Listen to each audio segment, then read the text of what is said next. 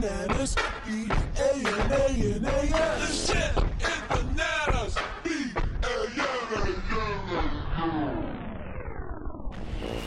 And welcome in. It is another episode of Banana Land. I'm here with my roommate, cohabiter, friend of the show, multi-time recurring guest. It's Zach Raymond, everyone. Welcome back to the show, Zach. Oh, it's good to be back, man. I'm glad you're here because it's been wild out here the last couple of weeks, and we've done some good pods. I've seen some good things from Ilto, and it's good to just kind of sit down, relax, and catch up on things. That's what we need to do, man. I mean, fucking relax. I mean, we'll talk about we'll talk about non-relaxing anxiety things. And how the world is falling apart. But yeah, well, I mean, when is it not falling apart?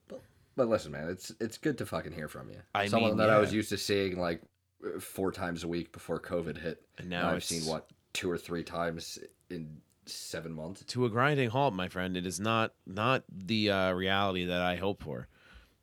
No, we gotta fucking fix this. I really got to get back over there and start playing FIFA, being face down, biting your pillow, whatever it takes. Listen, man, that's the dream. It's it's a dream. I have that dream every so often. So we kind of kicked the can around on this a couple of weeks ago when we did our episode about like the Raymond trio of episodes that came out. That was more than a couple of weeks ago now, actually, but it was mid-pandemic while we were still in the midst of the pandemic. I love that narrative that like, oh no, the pandemic is over. It's like, no, we're still doing that. I think, yeah. Yeah, we're it's so like I feel like people said post COVID pretty early when it was really post quarantine, like the stay at home order was lifted and everyone was like, well, COVID's done.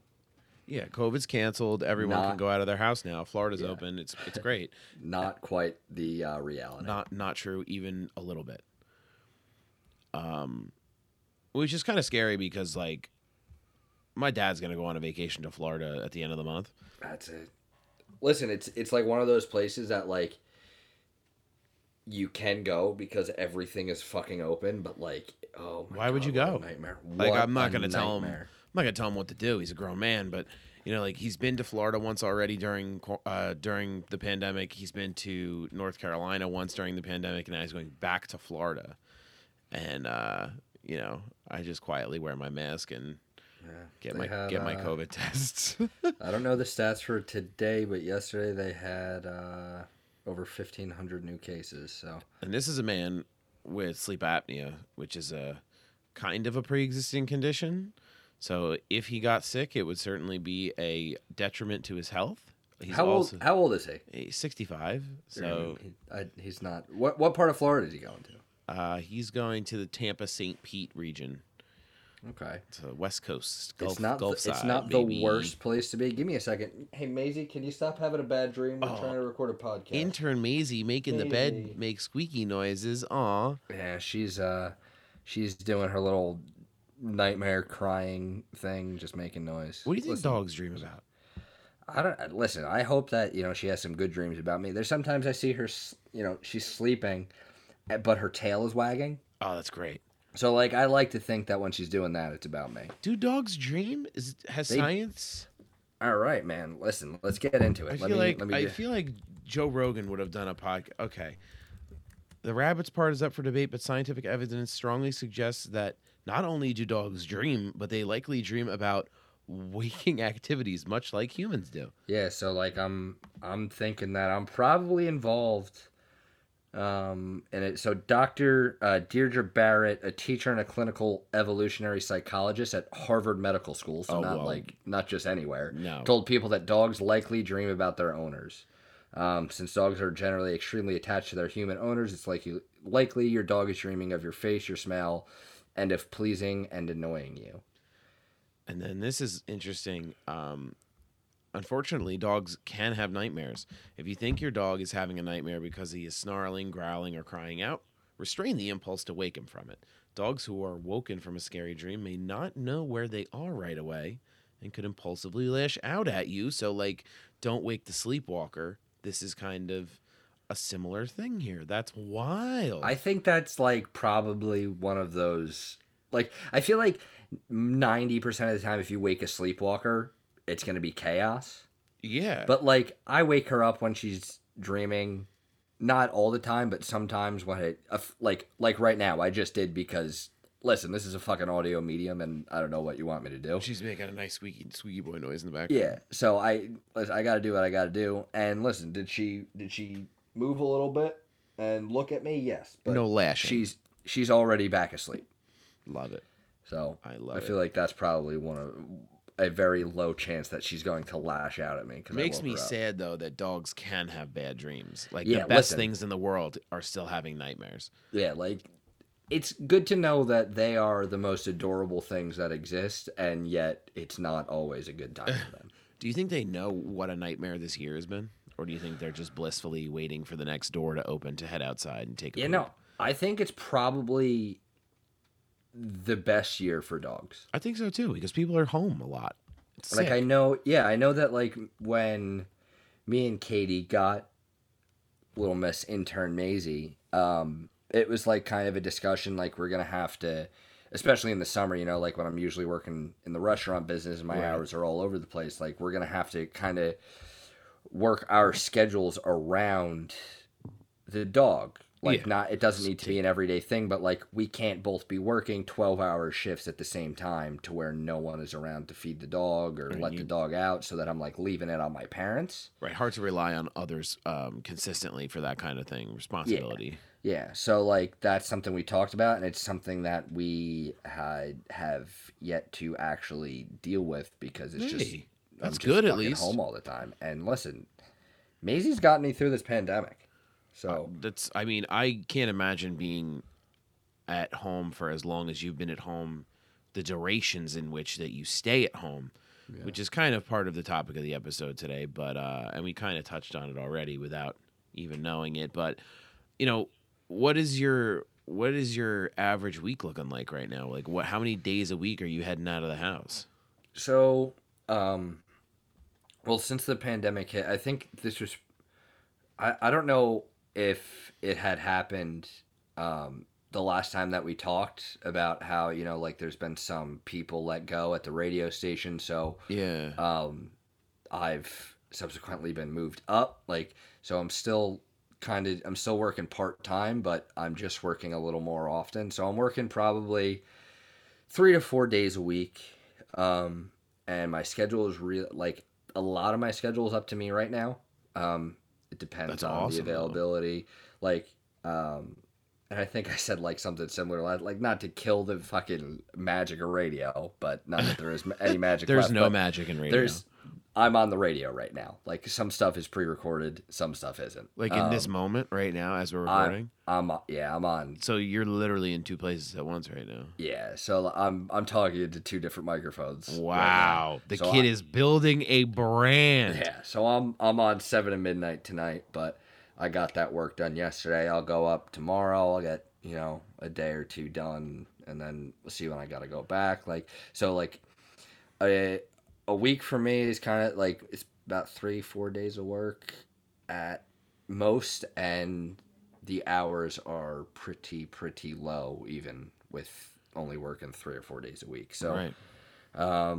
a lot of time at home, man. Yeah, I mean, and I know that you love being at home. Nothing there has ever given you anxiety, stress, or a reason to lose your mind. As is the case for many, many folks, I would imagine, with everything that's going on. But tell the nice people why you have to be home so often, whereas the rest of the area, at least where I won't say the rest of the world, because there are conscientious parts of this world that are proactively trying to prevent coronavirus, but our local area here has started to kind of migrate through, precautions, and things are slowly returning back to what you would expect them to be. Yeah, so I have cystic fibrosis, so I'm dealing with breathing problems that, you know, without a pandemic, I have those. So I don't need COVID to, be short of breath. Yeah, you've already got something chasing you down already. Yeah. So like, and in this area, like, the cases are fairly low, but we live in an area that's very summer oriented. Yeah, a lot of travelers. A lot of travelers. So a lot of traveling from New York, a lot of traveling from Pennsylvania. Delaware plates, Massachusetts. Yeah. There was the Kite Festival on LBI this weekend. There were out-of-state plates whizzing up and down 72. Thankfully, they canceled Chatterfest in Beach Haven. Yes. It's like a month-long virtual kind of experience, which I think is a great idea. I'm like really happy that that's not happening because we were at Chatterfest last year, and that would just be a fucking super spreading event if that existed. I mean, all they're doing is they're stuffing 300 or 400 people under some tents in a parking lot. In a parking lot, where... and handing them just passing food around to put into your facial area, which is literally the exact thing you're not supposed to be doing. So I'm glad that that's not going on, but just I've been kind of laying low. I kind of watched the COVID numbers, and like there's a day in August where the state was like reported below like 50 deaths or not 50 deaths, 50 new cases. And right now we're at a point where we're seeing spikes above 1,000 new cases a day. So it's kind of like it's really hit or miss. It's one of those things where something you can forecast right now. Where at the beginning it was like, okay, cool. There's like 3,000. I mean, not okay, cool, but like 3,000 new cases a day was like the peak when we were really getting into it. But you knew when you woke up that number was going to be the number, whatever it was. Yeah, you knew it was going to be around there. Like we'll see a little bit of a spike, but the thing is, like, I couldn't tell you what number it is. Where I'm going to be comfortable doing more things. I can tell you that when the number is fucking 0 a day, I'll be comfortable getting back to a little bit of a normal way of living, but we're a little ways away from that. Now, as somebody with a pre-existing condition, there's talks about vaccines. What are your thoughts there? Are you hopeful, or do you think this is just fluff? A lot of people think it's just because the election season's coming around. I think that's another reason why people use the term post-COVID or so soon is because of impending events. So I think they're kind of just trying to mentally move past the fact that people are still getting sick to the election season and then beyond. But what kind of vaccination stuff are you looking at? Are you somebody who's first in line to go get this thing whenever it comes out? I genuinely don't know. So when everything first started, I thought about reaching out to my doctors at UPenn. So my CF care is done in Philadelphia. So if I wanted to go see my, a specialist for my stuff, I usually go about once a year. And that's because very admittedly, it's like I do have a mild form of cystic fibrosis, but keep in mind that a mild form of cystic fibrosis is as bad as a severe case of asthma. It's not what you want. No, it's still not good. No. But listen, I'm not. There's people that are far worse off than me, and I know that. Yeah. But it's also, I've been hospitalized for the flu before. I've been hospitalized twice. And for CF patients, that's usually 2 weeks at a time. That sounds wildly unpleasant. So like the first time I was a sophomore in high school, sophomore, and I was in Children's Hospital of Philadelphia for 2 weeks, and I was quarantined. I was in a room. I could not leave that room. So kind of like what you're going through now. Well, to a degree. Yeah. Which is, I think it's crazy. That was worse. That was definitely worse. You think about what people were quarantining for prior to the pandemic. Like there were very few instances of quarantine. So I just think that's really interesting. You look back to a time in the world where COVID didn't exist, and it was like, oh, well, this person's in quarantine, and people's eyes blew up, and they were like, well, what's that about? And now you talk about quarantine like, you just brush it off your shoulder, continue on your day. Yeah, so I dealt with that, and that was for, I think that was for just the regular flu. There was one time it was influenza. This other time it was like a paraflu or some shit like that. I can't remember which was which. But the second time was senior year of high school, the last week, like the last 2 weeks of high school. So I ended up only being in the hospital for 5 days, but I had a PICC line, which is, if for those who don't know that, that's essentially a long-term IV. Oh, good So God. I had that in my arm for 2 weeks, or I think I actually got it extended. I probably needed to be on the medicine a little bit longer since I broke out. But the only reason I broke out of the hospital was because I wanted to be present for my last day of high school. Yeah. And I wanted to be able to go to my senior prom. And those two things I was able to do, able to walk at graduation, which it was very much up in the air. So I did all of those things with a PICC line in. That sounds So- wildly unpleasant. Yeah, one of those things that, like most of the people around me didn't. You can't tell that I had it, Right. considering prom, you're wearing a fucking tux, like Right. you couldn't see it. But I literally made it back in time for the last day of high school. I missed like the last week and a half before that, and even then, my mom had to drive up to the school with my meds and give me the meds through the PICC line. So IV meds. I had to do breathing treatments in the middle of the day at school, but like it was just to be there, When was the last time you did a breathing treatment? You You knew I was going to put you on the spot. I know. Listen, You better hope your mom's not having- listening. She knows, man. The fucking thing is loud. So I have a nebulizer, which most people know what that is. So like, it goes inhaler, nebulizer. The inhaler is obviously the little thing I carry around that's real easy. If my breathing's worse, I use the nebulizer. It's about a 10 to 15 minute treatment. And then I also have the vest that That is thing's supposed wild. thing's supposed to Wild. shake me up. And Sal, I know that you saw me use that in DC I did.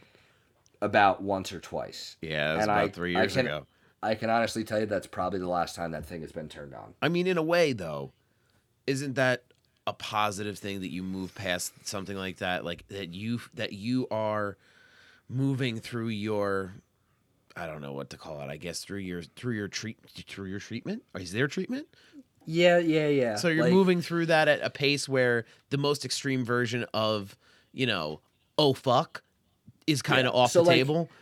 Yeah, so like they tell me like the long-term effects, it could be, a very big thing in the long term, and that's been one of those things that we're going to get into it now because I have some things to say about this. This is Oh, why, boy. I tell my mom why I don't fucking do this shit. But it's one of those things where like the long term, like yes, I think about the long-term effects of it, but like it's a little bit easier to blow it off, which is kind of unfortunate. But that's just the way that my mind works with it. But like, if someone like I've been using an inhaler since I was 4 or 5. I first had an asthma attack, watching the 2000 World Series between the Yankees and the Mets. That's a moment that my family remembers. Like I had to go to the emergency room. But the long-term effect of it, it's kind of just like I'd rather just use the inhaler when I'm kind of short of breath and then get on with my day. Right. But like if someone told you that you had to do this shit, like a half-hour treatment where I'm supposed to do it twice a day, this thing fucking shakes me. Yeah, it's a process. Like that really thing. goes, and then every 5 minutes or every actually 2.5 minutes, I'm supposed to fucking cough and spit out mucus into it. Like it just doesn't sound appetizing, but like It sounds the opposite of appetizing. yeah. Do I have 2 half-hour periods in the day where I could get that in? I do. sure but you like could. it's almost the mindset of like it kind of. My mind has always gone to it blows that I have to do it. So while I'm healthy, I don't do it because I kind of just want to feel a little bit normal. So you reserve the mindset of use it when you need it. Yeah, That kind of a thing. which isn't great. No. Because usually it's healthy twice a day, sick 4 times a day. And I kind of do healthy twice a day or healthy 0 times a year. And if I'm sick, and I'm feeling bad enough, I'll do it once a day. Just once till you feel better. Yeah, but like I haven't needed to do it, which, knock on wood that stays. Well, you gotta, the that stays case, the current but- situation for sure. What is Yeah. what is your your man purse filled with these days as far as things that you have to carry? Because I remember when we used to go to like the amusement parks and Six Flags and get on roller coasters and shit. It was like, okay, Zach, let's empty out your pockets, sweetie. And there it Yeah. was just plastic fucking city in there. Yeah, I'm a big advocate for free lockers at amusement parks. Oh, Now, gotta have it. also, in a COVID world, I am a big advocate for just burning down every amusement park that exists. But in a regular world, so I have the inhaler, Right. which is attached to a spacer. So not everyone uses a spacer. Most people with like asthma don't need to use it. But since, this is a little more severe, it just helps it get to my lungs a little bit better. It breaks the stuff up. When I breathe it in, it actually goes to my lungs. Sometimes when you use an inhaler, the medicine just kind of goes and like hits the roof of your mouth and kind of just stays there and doesn't really do what it's supposed to. So that thing is huge. You've seen it. I have. It It's looks massive. It's an inhaler with that like We silencer got- attached to yeah, it. we got pulled over with Mike the Oh one my time, and the cop God. was talking about what I'm fiddling around back What there do with. I you- literally pulled what out. do I was you, like, got drugs my in that inhaler? it's my inhaler. But then also I have, I have my food allergies, so I have peanut and tree nut allergies, so I got to carry an EpiPen around with me, and I need that. Like it's just That's a I life need or that death wherever thing. I Mike. go. Yeah. Yeah. So it's a nightmare. Like, listen, it blows. Like a peanut can kill me, and the jokes are fucking. They're I'm wild. all for it. They're But crazy. my whole thing is it couldn't have been one or the other. I couldn't have CF No, or the nut both. allergy. And you used to be allergic to chocolate, and then you are no longer. But Yeah. you're just a communist who doesn't like chocolate now. I'm not a huge fan of it. Like I have protein bars that don't have nuts in it. That some of the flavors are chocolate, and I'll eat those. And it's like okay, but it's definitely not my favorite. Isn't that wild though? How like you can be deathly allergic to something, and then as time goes on, your body says, maybe not. Yeah, yeah. Like it's just like no, you're good. Like I was allergic to eggs until I was about 5 or 6. That's wild. Yeah. I was allergic to strawberries when I was a kid. My face used to really? blow up. I used to get hives all over the place. I think it only happened once or twice, and then See, then it went away. yeah, like the peanuts and tree nuts, that's the only thing that'll really do that to me. Like sometimes I've had like I can't really eat watermelon. I eat watermelon, my throat gets itchy. There's some fresh fruit that does What's that to going me. on in there? What's in watermelon? I don't know. Melon and listen, water, and that's it. Yeah, I don't have an answer for you. But I don't eat watermelon because it makes my throat a little. That's a itchy, real and that- fucking shame too, because a nice hot summer day, crispy, nice piece of fresh ass watermelon. It's nice and refreshing, Yep, I love that. but Right out the pool, get that I'd rather watermelon pound back bite. right at the pool, I'd rather pound back a Narragansett anyway. So What do you mean? And they do. out the They pool? do. You got to carry the they- Gansett in the pool with you. And they do have a watermelon shandy, which if you've had it, you know it is garbage. Terrible, It's absolutely. so bad. I was hoping that that's the direction you were going. With Yeah, that it's comment. so bad. It's not It's so very bad. good. It doesn't taste anything like watermelon. It tastes like No. sweetened cardboard box, and let me tell you, that ain't it. But the thing is, I do like artificial watermelon flavored candy, like Sour Patch you Kid love watermelons. Oh my god, injected. Like I like sugary sweets, like Oh, we should that over chocolate. Yeah. And that's something that I feel like is wild, is your ability to eat just the sugariest bullshit food and have very minimal health effect from it in that regard. It's another CF thing, kind of like. So like when the doctors tell me to do my treatments, I'm like, no thanks. But when they tell me your body kind of works differently, you break down fats differently, eat whatever you want, I listen to that. Well, so it's easy to listen to. yeah, in high school they told me like, hey, we need you. Like you say you don't eat breakfast, we need you getting 3 meals a day just to get the nutrients in. Right. But there's nutrients in even things that are bad. Like, so with CF patients generally have a high fat, high sodium diet. That sounds like a great diet. Sounds delicious, doesn't it? Sounds They like told a me, very scrumptious diet. they told me, like, what's a way we could get to eat breakfast? Oh, Lord. Like, I just don't like doing it. They're like, well, what if we told you to make like a little personal frozen pizza for breakfast?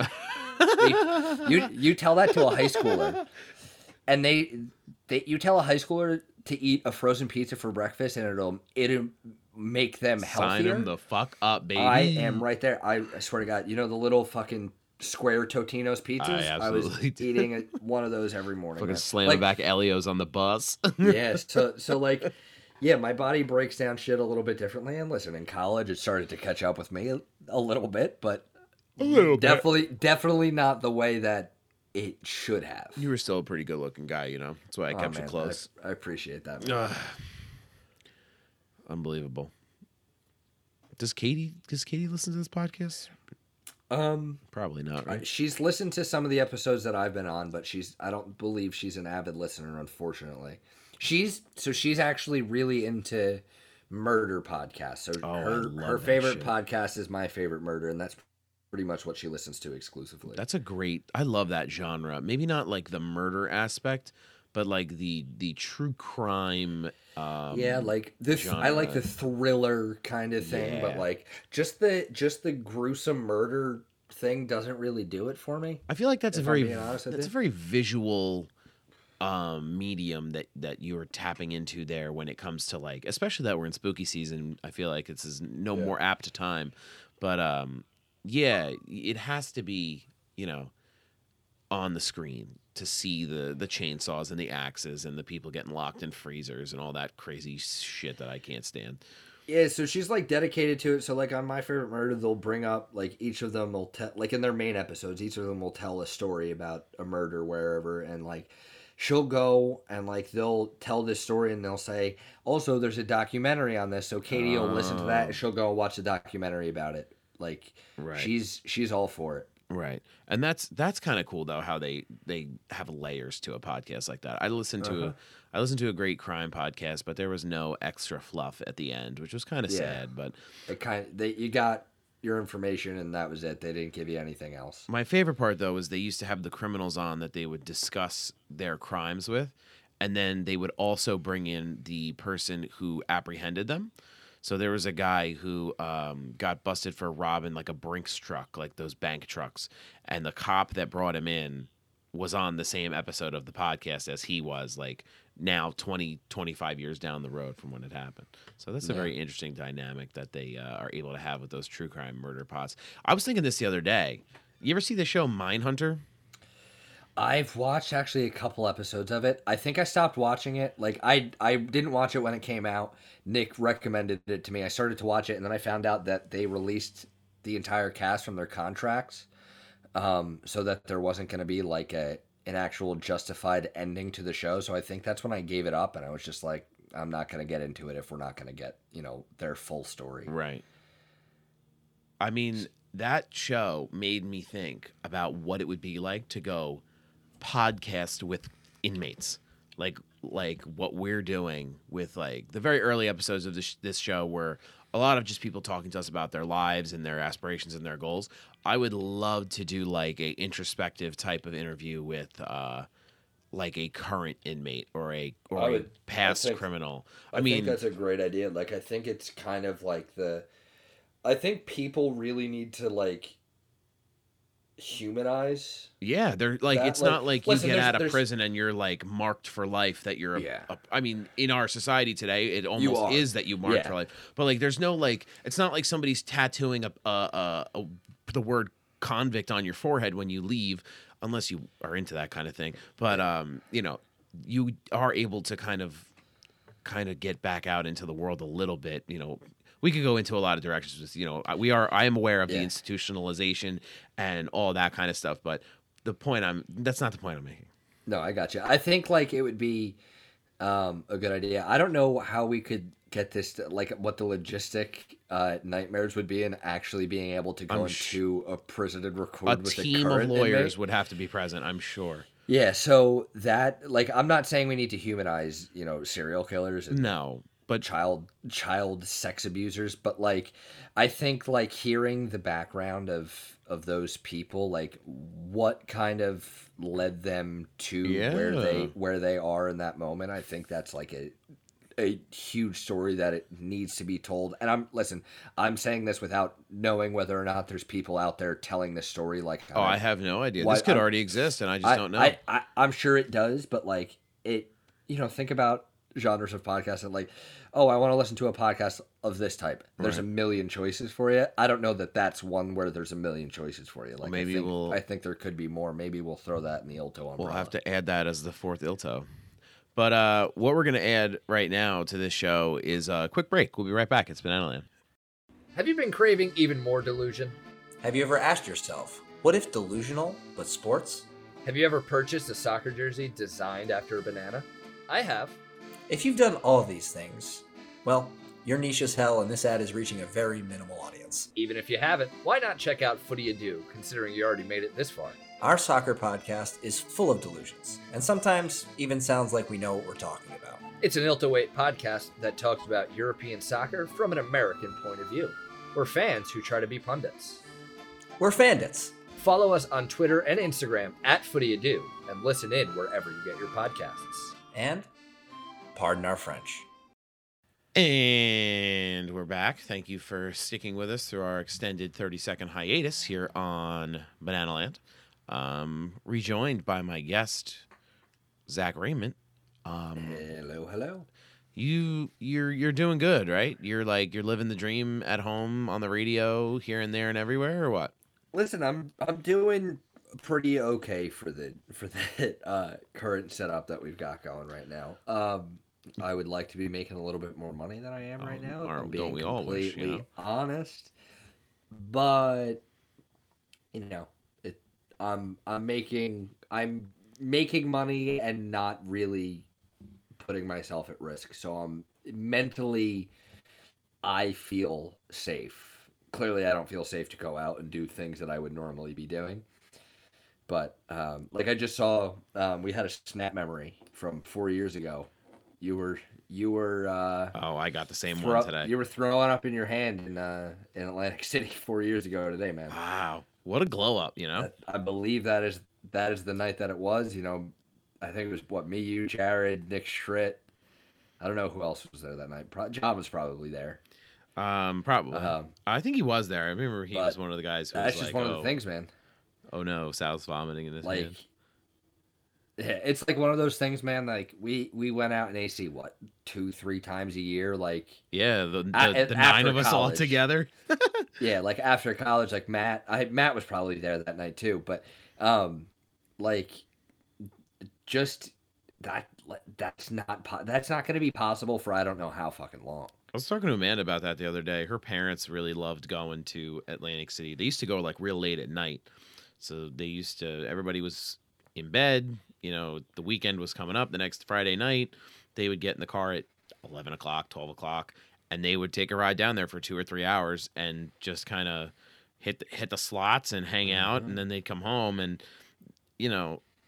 I didn't realize how bad a shape Atlantic City is going to be in until very recently, where Yeah. we were like, me and Amanda were like, oh, what are we going to do? And I was really craving like going to Wahlburgers, and that's like the only that place one. was real good. Like it's a shame too because they were back on the ups. Like the entire city was, not back to where they want to be, but heading in the right direction. And I cannot imagine what this has done to them. So, I want to make that very clear. Like the whole business aspect of it is a goddamn shame, but like we should, like, the country should be doing more to help businesses. But Yeah.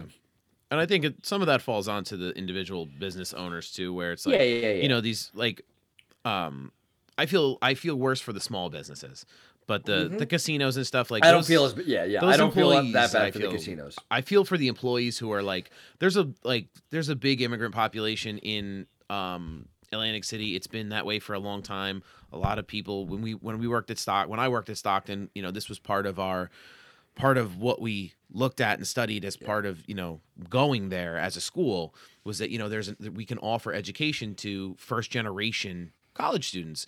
And that was something really incredible. But a lot of their parents and a lot of their families worked in these casino industry, jobs. And I can only imagine Atlantic City has its own reputation. If you're from New Jersey, New York, Pennsylvania, Delaware, about Atlantic City, the good and the bad.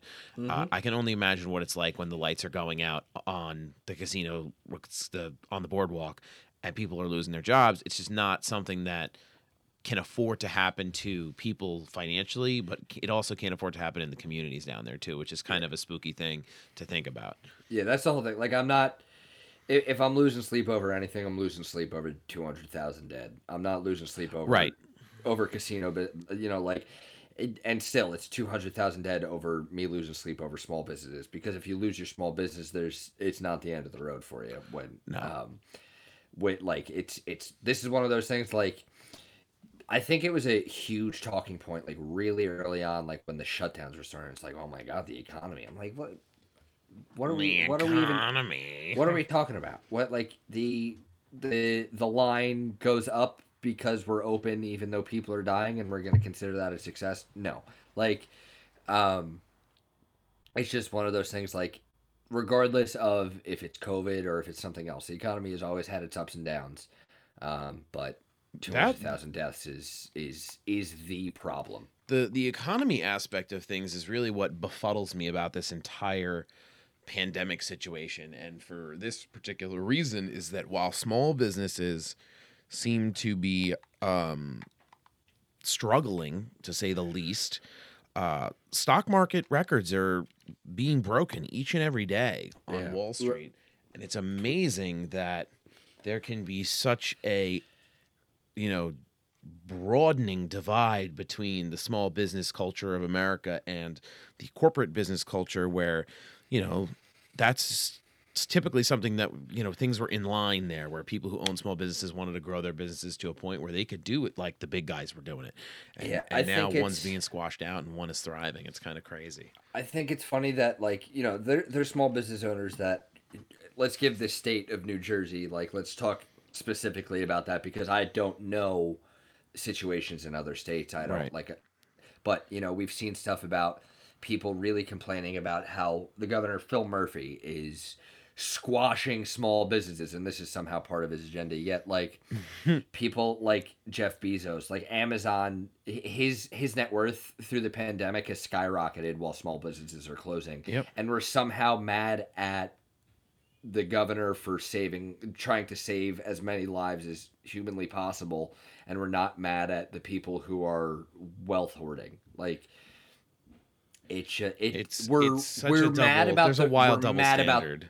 We're really mad about the right things. I believe that 100%, but we're not mad at the right people when we're getting into that discussion. I mean, this would be a great topic to have Nick come in on too, because I know he's a big Like, I don't want to pretend to be the expert on this because I'm certainly not. Oh, but, like, I don't think any of us are experts, but there's certainly writing on the wall. I mean, you don't have to be an economist to figure this shit out. No, like, the fact that, like, let me bring up the stat. Pull it up. Let's see what you got. The Jeff Bezos net worth. I know he's like, I don't think it's like he's doubled his value. No, but, like, he's gone up a ridiculous amount. Okay, so this story, it's businessinsider.com, so it's not just specifically Jeff Bezos, but billionaires got $637 billion richer during the coronavirus pandemic. Like, and we're like, oh, well, the governor is trying to take us out. Like, no, like, the governor of New Jersey is not trying to take you down. Like, Bezos saw his wealth rise by $48 billion, and this is from August 3rd, so it's only gone up. Today and tomorrow are Amazon Prime Day. Yep. His wealth is just not going to suffer. No, he'll be fine. I think I do think that COVID, though, try to put a little silver lining around things. Yeah.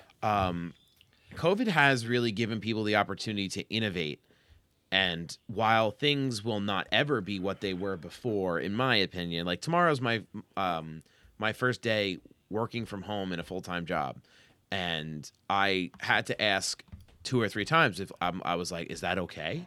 Like, are you sure that you're gonna let me stay home tomorrow? Like, do you know me well enough? But this is the way of the world now, where it's, people are more employees have more responsibility, and you're just kind of managing your teams through communication, through your phone, through the computer. And I think that's something that going forward we can take advantage of, especially with services like Amazon and with technology companies like Apple and things like that. I think there's going to be, but at the same time, the money, when you follow the money, it's not a pretty picture for the rest of us, which is, I think it's tough. I think you're right, about it's allowed us to be a little bit innovative. I think it's shown how much and on what scale we are actually able to work from home. It's been a big thing, I guess mostly for disabled people. Sure. How they would like to work from home, because just getting out the door and going to your 9 to 5 is a huge obstacle with whatever various disabilities there are. And so I think it's shown that. I think it's completely shut the door on the idea that working from home isn't possible. I think it's not only made people have to think about how they can do things, but also it's made companies have to think about how they can make things a little bit more convenient and for their employees, and how they can try to keep people a little bit safer. Yeah. But I was a little bit more optimistic early on about the view that people would take on healthcare involving the pandemic. Think about all the people that got laid off. What countries besides the U.S. have your healthcare tied to your full-time employment? And the answer is 0. No one else does it that way. So people have healthcare tied to their employment. They've been fired because people's health is at risk. Yeah. So they lose their health care. So I think there's probably some people that have gotten on board with, universal health care more so than there were before the pandemic, but I also don't think it's nearly enough. No. I think what it was. The big shift, I think, really came even before, I think it was before the pandemic, when they tried to strike down Obamacare, I think it was, and John McCain walked in for the vote, and he looked right in what's his name's eye and threw the thumbs down right in his face. Yep. And he was the only party member to vote against the rest of the party, and he was the deciding vote. And it's that kind of stuff is what you see now as the norm, these wild ebbs and flows and ups and downs, and especially in the healthcare system. I can't imagine being a member of the healthcare system right now. I know somebody that became a nurse as the pandemic began, and she described it to me as you're just running around with your head on fire for 12 hours, and then you go home and put it out, and then you walk right back into it the next day. Yeah, I didn't want so when McCain did that, was he still in the situation where he got wheeled in? No, he was still able. He was up and around. Because I remember when we were living in D.C., his health was in a pretty bad spot. It was declining. Yeah. When we were there for, was it the healthcare vote? It was the Trump tax bill, the first big one. The tax bill. Okay, so we were there watching that, which wild times. Unbelievable experience to be in the house when that's going down. You see some crazy things in there. Yeah, McCain would get wheeled in. Yep. He wasn't staying in the room during the discussions, but he got wheeled in and would just fucking throw that thumb up, thumb down, and be on his way. But did you see just his mother just passed away, 108 years old? Yeah, God bless her. They live a long time, that family. I mean, I know. I mean, obviously they, health, you get old and you have these health issues, and it's crazy to me that that's what 108. Can you imagine living to be 108 years old?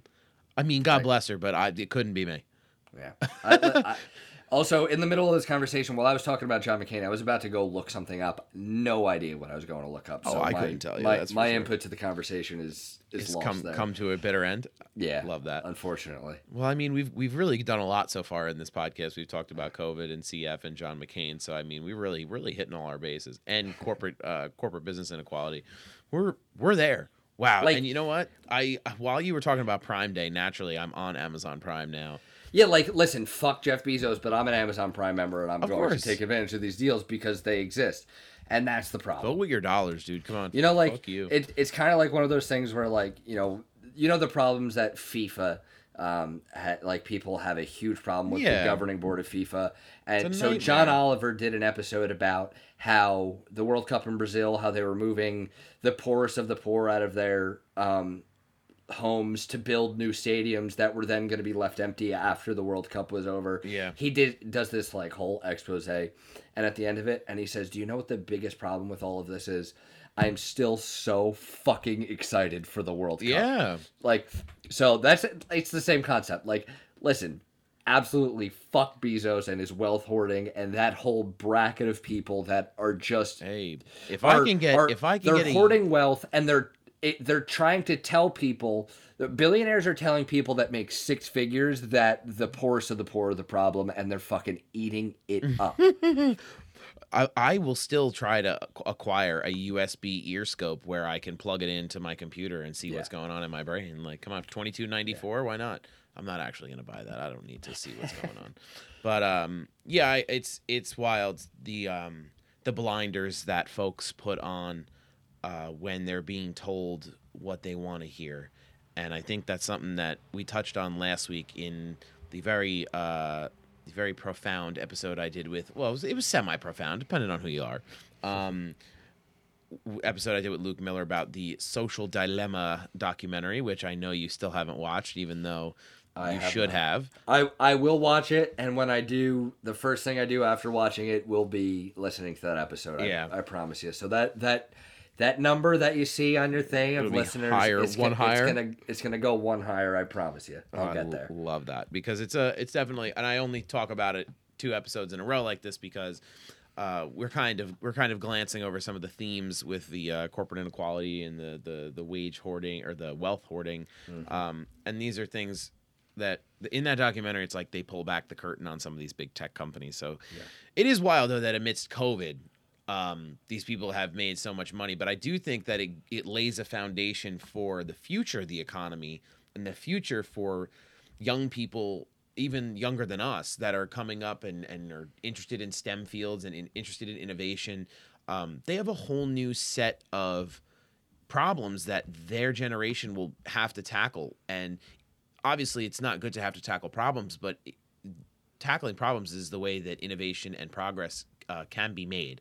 Not the only way, but ways that it can be made. Yeah, it's possible. And like so like the biggest unfortunate thing is that, you know, they're the group. It's always the youngest group that's going to deal with the things that the oldest group are currently deciding on. Right. So or pretending don't exist. Oh, climate change. Oh. Like, so I don't know, like, I remember when the whole Brexit thing was actually voted on, like, if you looked at the bracket of age group of who voted for it, it was all the older people voting for it and all the younger people voting against it. So the younger people are the ones that are actually going to deal with it, but the older people are the ones that are making the decision, and that's just a problem we have. Nightmare. Right. I mean, that's always the way it'll be, I think, at least until a new generation, you know, comes up. Like, my grandma's 90, and she is she's very steadfast in her views, and it's like, you know, if you are not willing to, I don't want to say assimilate, but I guess that's kind of how it is. Yeah. If you can't see the other side, even, or the rest of the world at 90, what can you see? You know, like, literally. Get your glasses. I think a lot of people in the U.S., like, and this is not just attacking, like, one side. Like, I think we all need to look at, like, on a global scale, what is everyone leaning towards? And, like, on a political landscape, I just think it's very eye-opening that politically, people consider in the United States, obviously, the Republicans are right-wing conservatives, but on a global scale, Democrats in the U.S. are around the world considered to also be right-wing. Right. So I think it's that interesting. That is again pumping up eye-opening. that Social Dilemma documentary. There's this, not a spoiler, it's a documentary. They show an infographic in there about over the last like 10 years about how, you know, like partisan lines have changed because of social media, and the part in the middle grows thinner and thinner each and every day, and the parts on one side and the parts on the other side only gain more and more. But I think people are kind of waking up and smelling the coffee a little bit through this pandemic, and they're like, all right, what we're doing isn't working on either in any way, so we need to and I think that's the common consensus, even among the most conservative people I know, and the most liberal progressive people I know. Everyone's just kind of like, well, hold on, we got to cool our jets out. We got to figure this out, or else more people are going to be dead because of COVID. You know, we're making world things has a handle harder on this. each other. We're making things harder on each other, regardless of, you know, like, we can look deep into what exactly we're doing that's doing that. But like, I think we can collectively say doesn't have to be this way. We're making life a little bit harder for everybody, and it's a nightmare. Certainly doesn't have to be this way. But yeah. We're 50 minutes in. I love announcing the time of recording to the audience. We're going to take a break. It's Banana Land. Hey, this is Q the Banter, and we're talking about the movies. You wake up tomorrow, you log on Twitter. It's retweeted. Who retweeted it? I don't know. Maybe it was Laura Linney. What's it say? Seen it's back. Did Laura Linney tweet about Cena coming back? No. Cue the Banter, a podcast about movies and television from Ilto 8 Productions. And we're back from our break. It is Banana Land.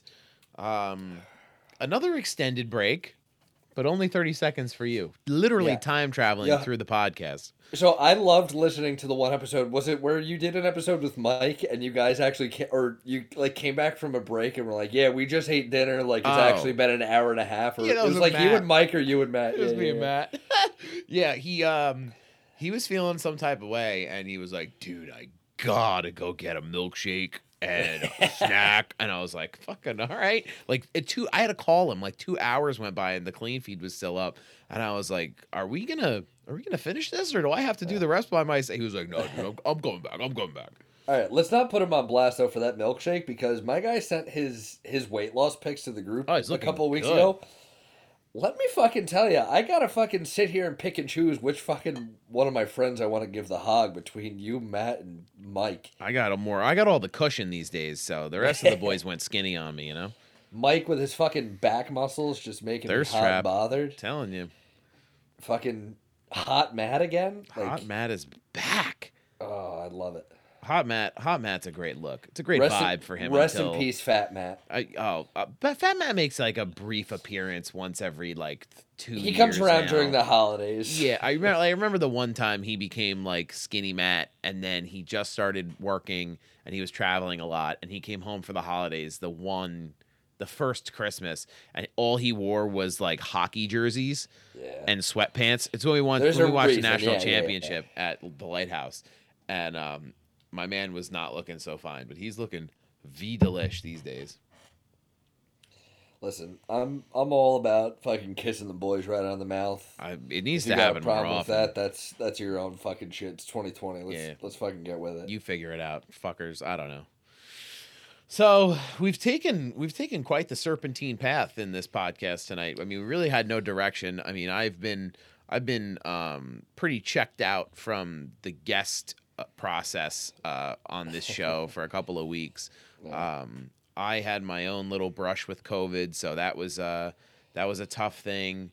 And then we did an episode with Mike and Tim. That was really the last one that was a coordinated guest effort. And then I had Amanda on, and then I had Luke on, and then I think those were the only two. It's kind of like you're just throwing them together with the ideas as they come, and I like it, man. I mean, yeah, that's kind of where I'm going. I actually had an interesting interaction with somebody on Facebook. I'm part of a Facebook group for podcast people, I guess, creators. And the guy who runs there's like a couple thousand people in this group, and the guy who runs it reached out to me about being on his podcast and talking about Banana Land, and I can only he was what did he call it? Fearless facts or something he wanted to give me. So I can only imagine like the new and creative ways that this person is trying to shit down my neck. Listen, I think you're looking a little too far into it. What groups are you in on Facebook about, with podcast? I know I'm in I hate share Facebook. There's 7.6 thousand members in share or find a podcast here that I throw the footy ado shit in. I try to throw them in a couple different groups, but Let's see. Podcast Builders Club.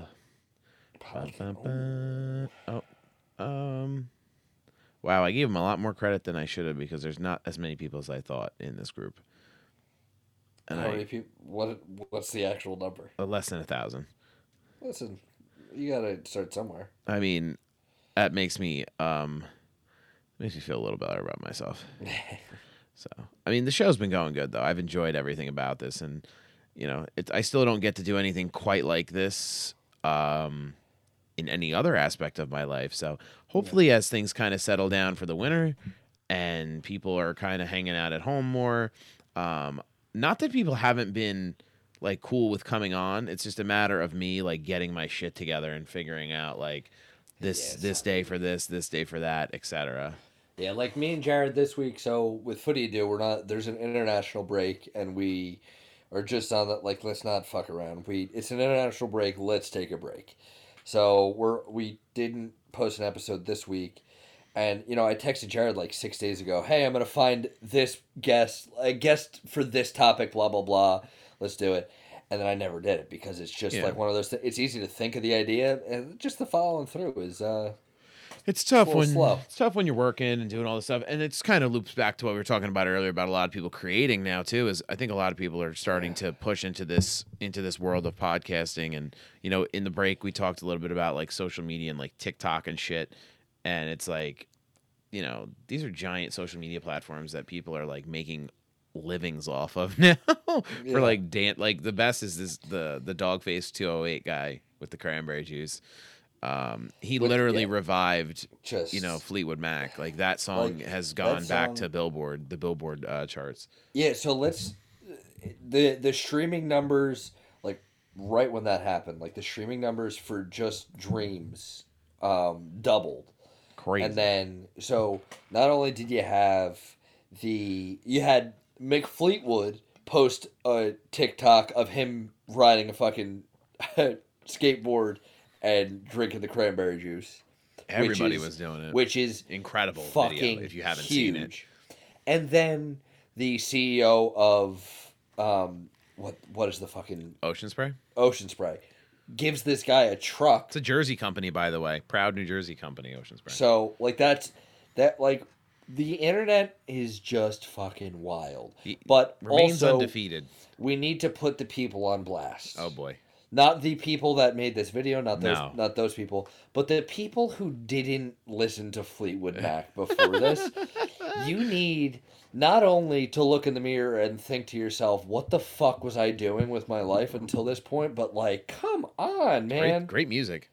Oh, like I remember having that CD in the car as a kid. There's people that haven't listened to Rumors, and that bothers me. That's not right. I used to have we used to have a Styx CD. Okay. And a Fleetwood Mac CD in the center console of my mom's white Mountaineer at all times. Those were the only two CDs that ever mattered. Like, I remember there's like very specific things I remember, in trips with the family in the car, but like Fleetwood Mac was always in the rotation. There was never a time that it wasn't. Like, one of my favorite albums that exists is The Dance, which is a live album from Fleetwood Mac from a show they did at the Warner Brothers studio.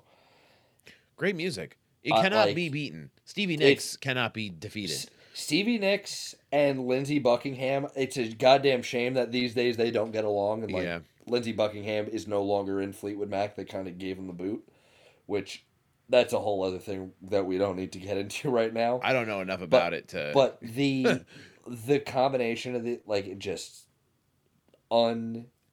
unfucking, like, just unrivaled. I remember being introduced to that song or to Stevie Nicks in general, watching School of Rock as a kid. Like that's where I was when the principal gets up on the table and starts singing in the bar, and I was like, well, this is fucking Joan Cusack. Yeah, it's fine.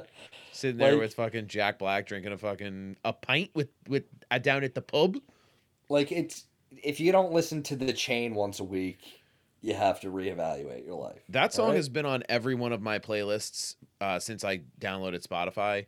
So like I have a country playlist, like an old country western playlist that I like to kick on every so often, Yeah. and it's on that too. So like I'll be flipping through and it'll be like Johnny Cash, Fleetwood Mac, and I'll be like, oh wow, there it is. It's like a Willie shooting Nelson. a shooting star going Yeah. through my playlist every time I turn one on. Fucking, yeah, it's just, it's a necessity.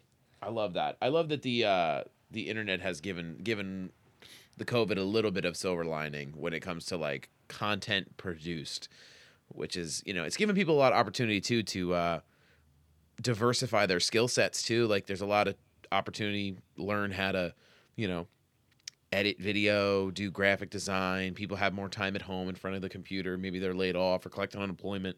It's been interesting to see. I knew like Matt did that. He started doing a little bit of graphic design on the side when he was furloughed.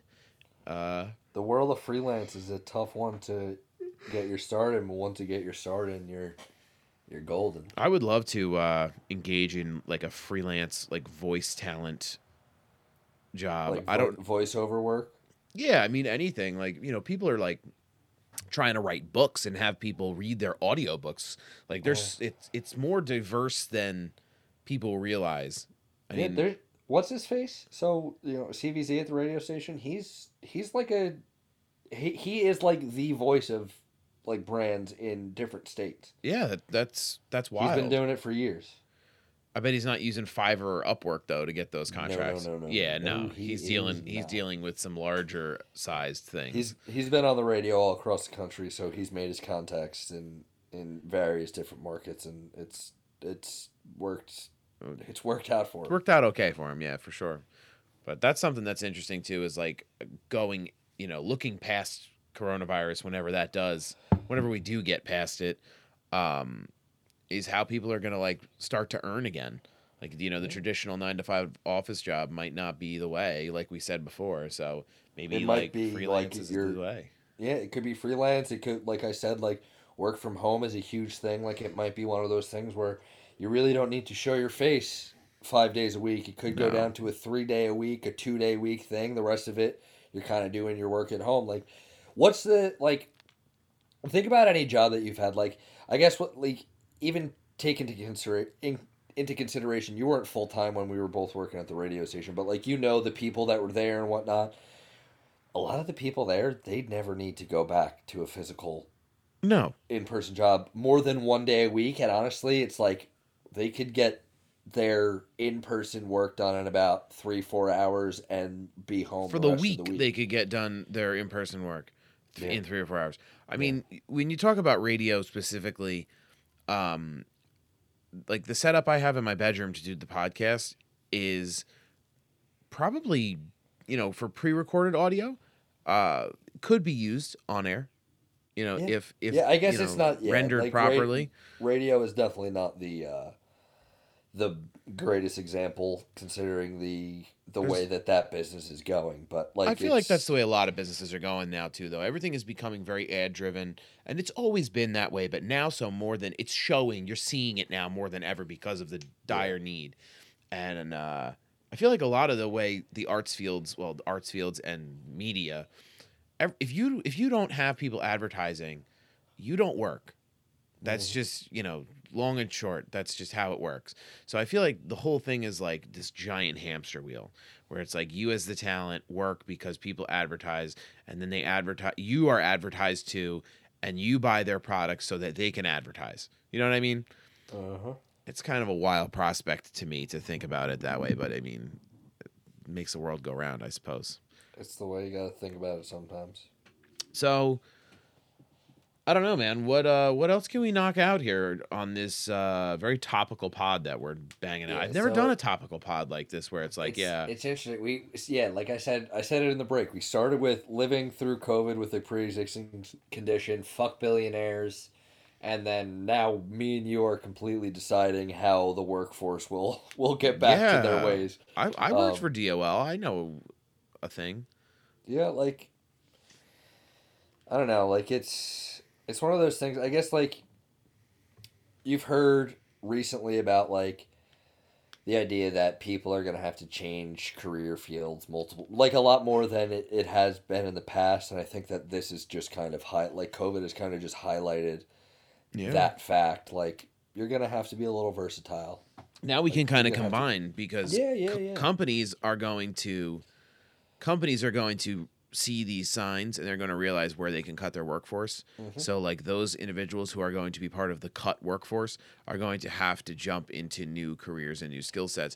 And I think that's going to be the scariest thing of all coming out of this, because for a lot of folks, there's a big skills gap. Not that they don't have skills or that they're not educated, but there's a gap going from being a, like a laborer to being a nurse or a administrator, like an office administrator or whatever it is. And while they may have the intelligence and the education to do those jobs and transfer easily, there is a big skills gap too for older people, especially like my mom can't stop being a food demonstrator at ShopRite. She doesn't know how to do a lot of other things. Like she can't use email. She can't do that. There's no computer skills for her. So it's like, you have that issue that persists as we move ahead. Yeah. I mean, this is like one of those things where I'm certainly not qualified to discuss the On this exact show, topic you're that I'm going to qualified. bring up. I'm qualified to talk about just about fucking anything on this show, but the way that schooling is going, Oh Lordy B. Here we go. I'm going to touch briefly. Just relax. The way that schooling is going, and like in high school, like everything is like standardized tests, and we're moving away from creativity and art and music, and like we It's should. 1984 all over again. So we're doing that while the workforce is becoming more automated.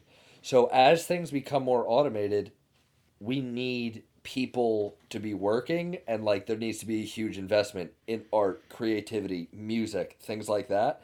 So once we grasp the idea that automation is not bad, it's inevitable, and we start investing in those types of things again, that's when we will really know what the workforce can look like. I feel like this is something that I've listened to a lot on other podcasts, where I listen to a lot of Joe Rogan, and this is something that he's touched on when he discusses the future of technology, when he talks to people like Lex Friedman and like Elon Musk and people like that. And, you are going to have this symbiotic relationship with technology at some point in the future. Either we're going to have a proper relationship with technology as human beings, or technology will take over everything like the Terminator, because it's infinitely more intelligent than we as people are. People created it, but now the technology is like running itself, almost like AI systems. Like this is not science fiction anymore. So it's something that,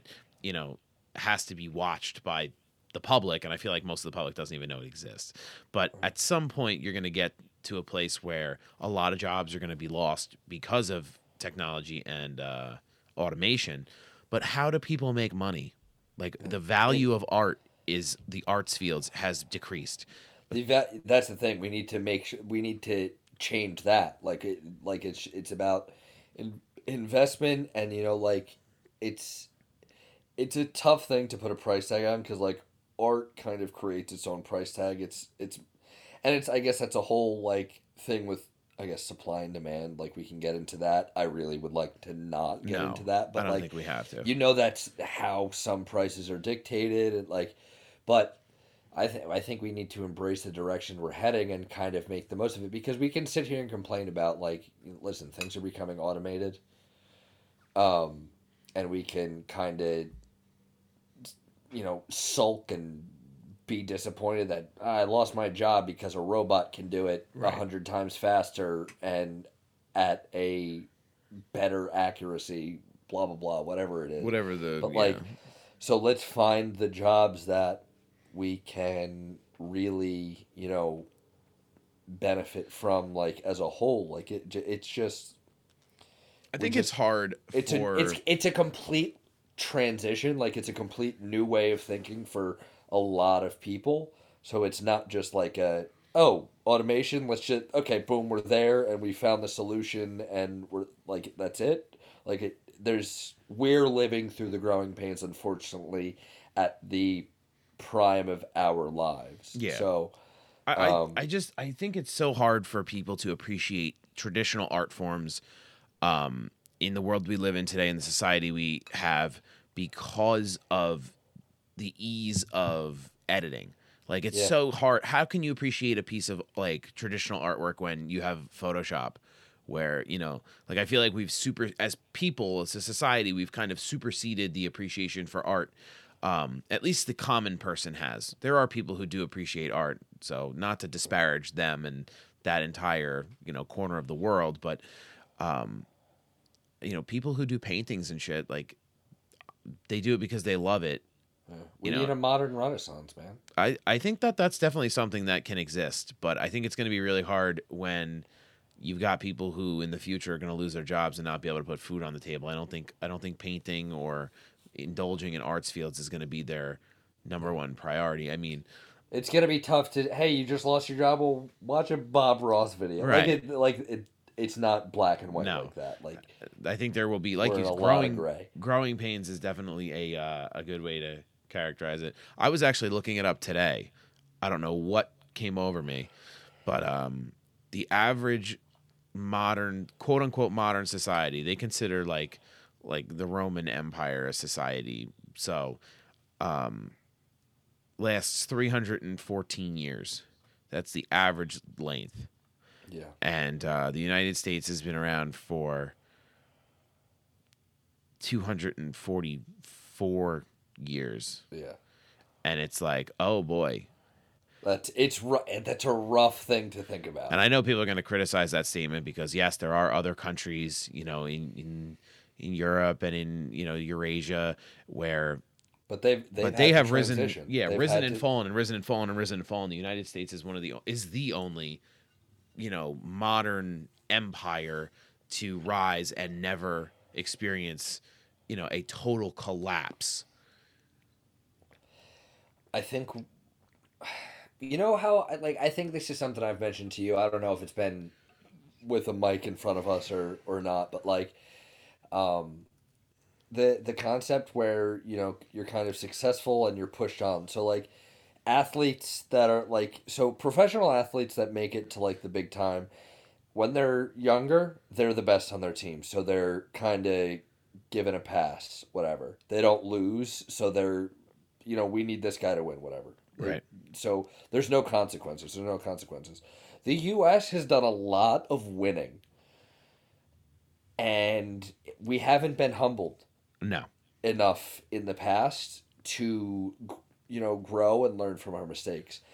I think we might be getting a little bit humbled right now, but it's just a matter of the people accepting that and trying to figure out how we grow from it. I think it's just in a different way than it's ever been before. Yeah. You know, you have a pandemic, and obviously it's something that's serious, but a lot of people just don't want to acknowledge that. Whereas in the past, you know, it's been literal human conflict where it's like, okay, we're going to, you know, someone's invading us, we're invading someone. And it's, you know, that tremendous loss of human life that typically humbles people. Like after any tragedy or major disaster where there's, you know, widespread fatality.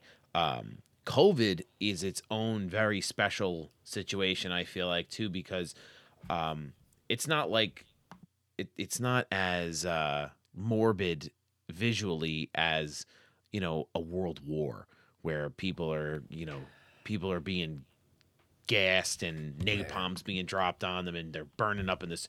That's not something that you're seeing now. People are going into the hospital and then they're disappearing. You're not allowed to go see them. You're not allowed to be near them. So, you know, obviously loss of life is loss of life, and people who have members of their families who are sick and who have passed on, you don't want to minimize that, but it's definitely a different situation than It's typical So, like- humblings that this country has gone through in the past. I think people talk about like they'll report like, oh, we've had like the amount of COVID deaths. I couldn't tell you what the number is now. Like the number of COVID deaths is equivalent to this number of 9/11s. Like the people have made that statement, and like it's a very noteworthy thing to like make a point on.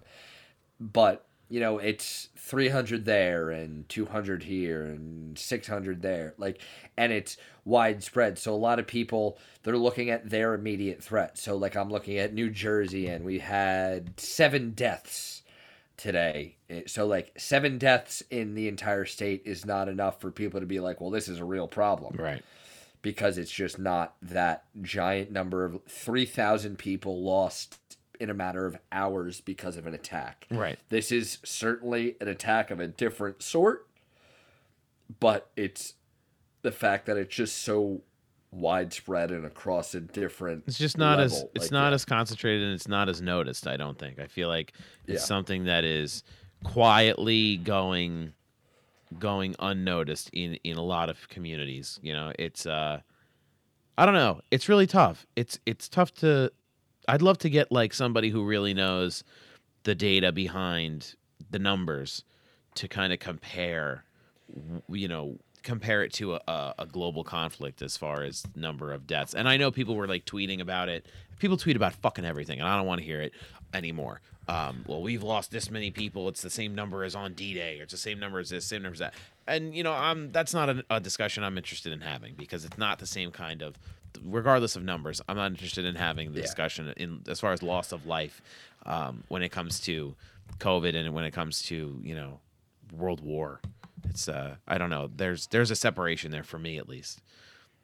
No, yeah, I believe me, I get that. Like, I'm gonna give you the number real quick. Give it just to because, me. because I want accuracy to exist. So Fact check me, baby. 2 9s.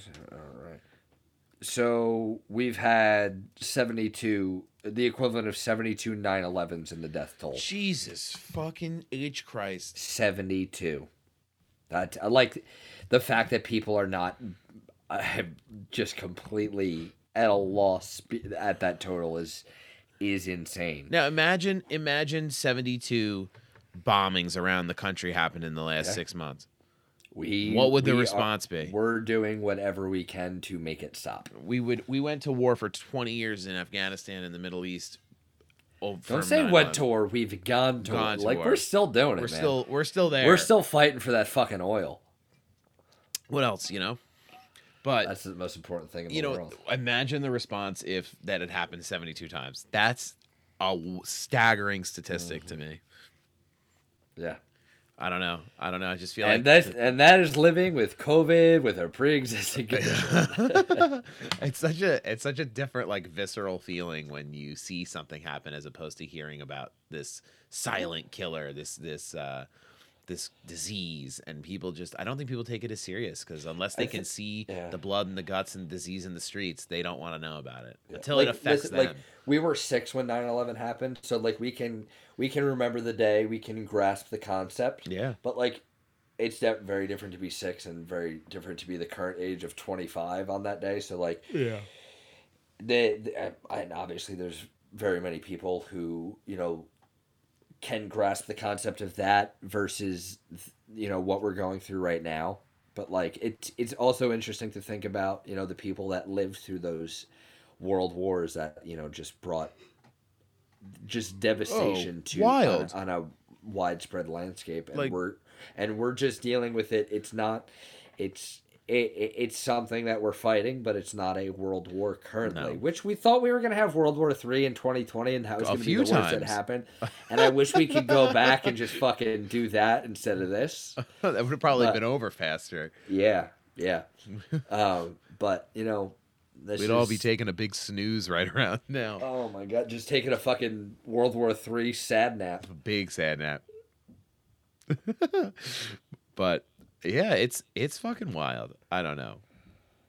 I don't know. Sal, me and you, we have conversations whether it's recorded or not, and we always go down these rabbit holes. And honestly, I'm quite impressed that we go from one topic to somehow this. Pretty seamlessly too.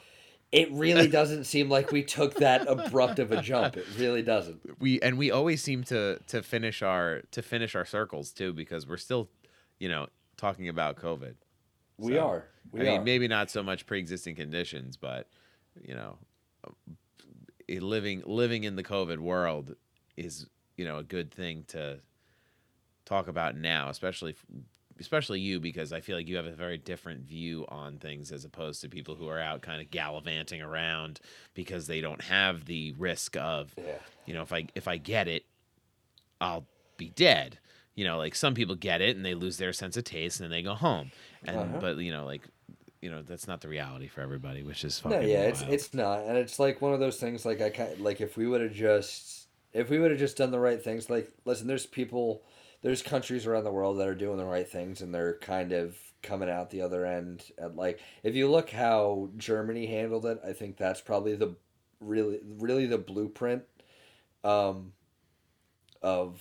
how things have been handled. If you look, they're finally letting fans into stadiums now, and like the Bundesliga and everything. Right. And some people will wear their masks, some people don't, but it's not like right now in the US, like it's vital that you wear your mask. Over there, they're way past it, so it's not. But they're letting fans into stadiums like we are.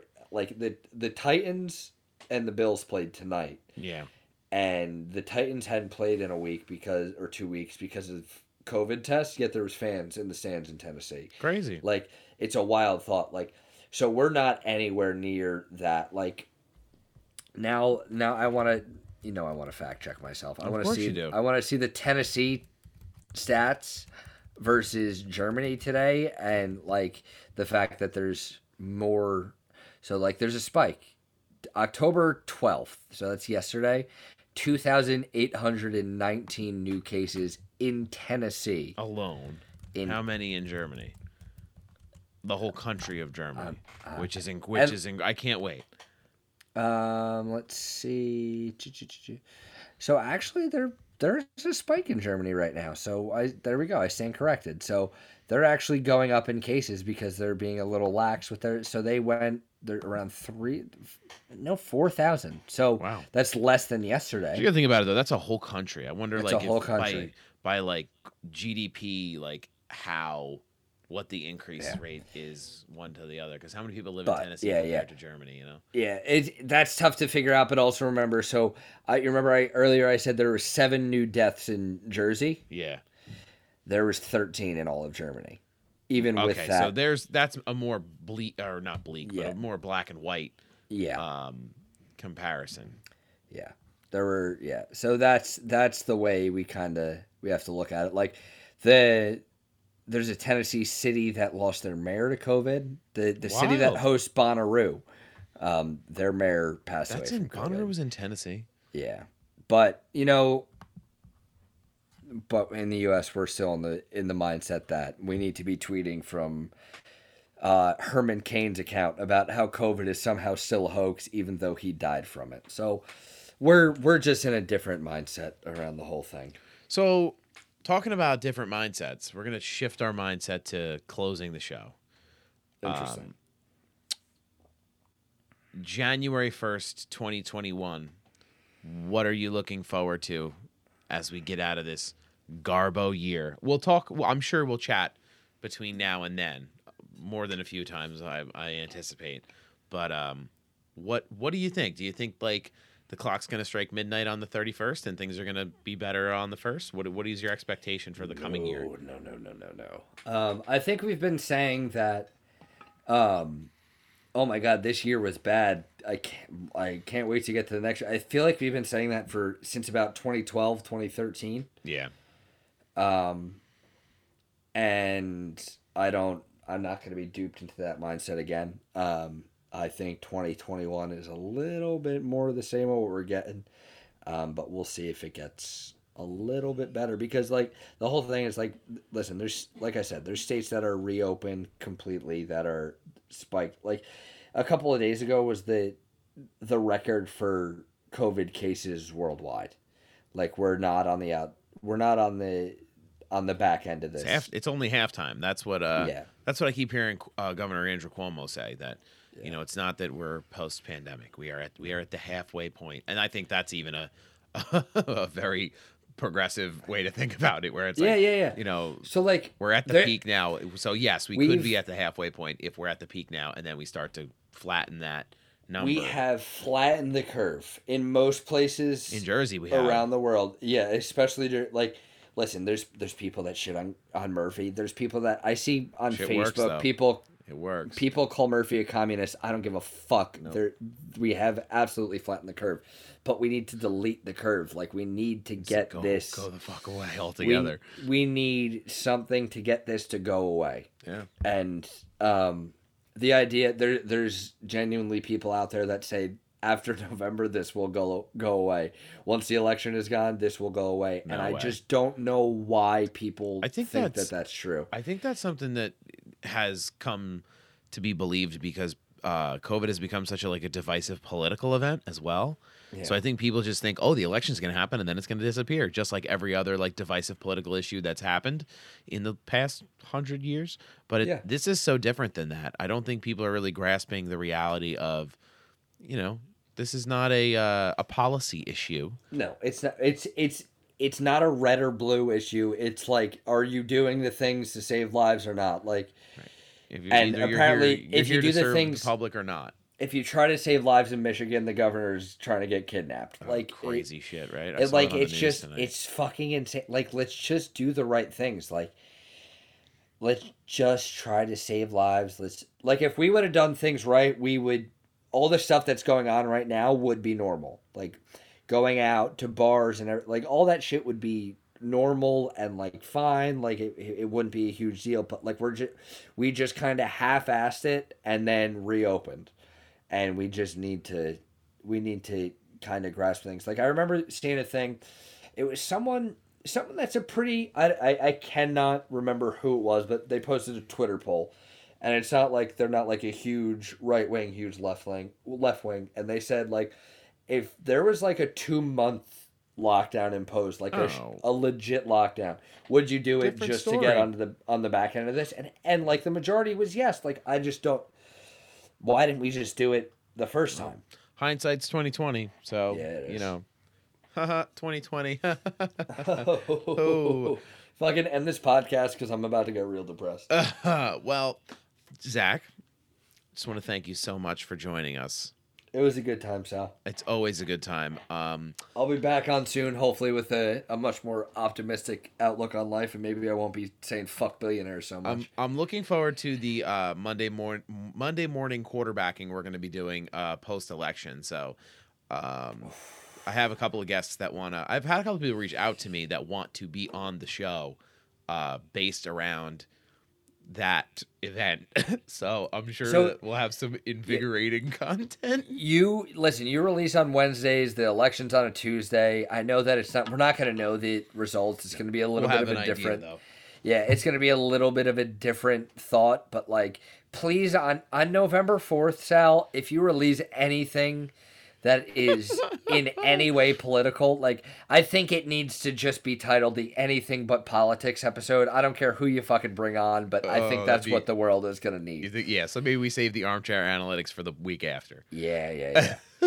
Well, we'll have shows like that coming up, and if you want to catch these shows, if you want to listen to anything that we've already produced, Bananaland is available through Anchor, which means it's available on Spotify, which you know because you're probably listening on Spotify, Apple Podcasts, another popular service for our pod, Slacker, right? The Slacker still exists. I remember Slacker Radio.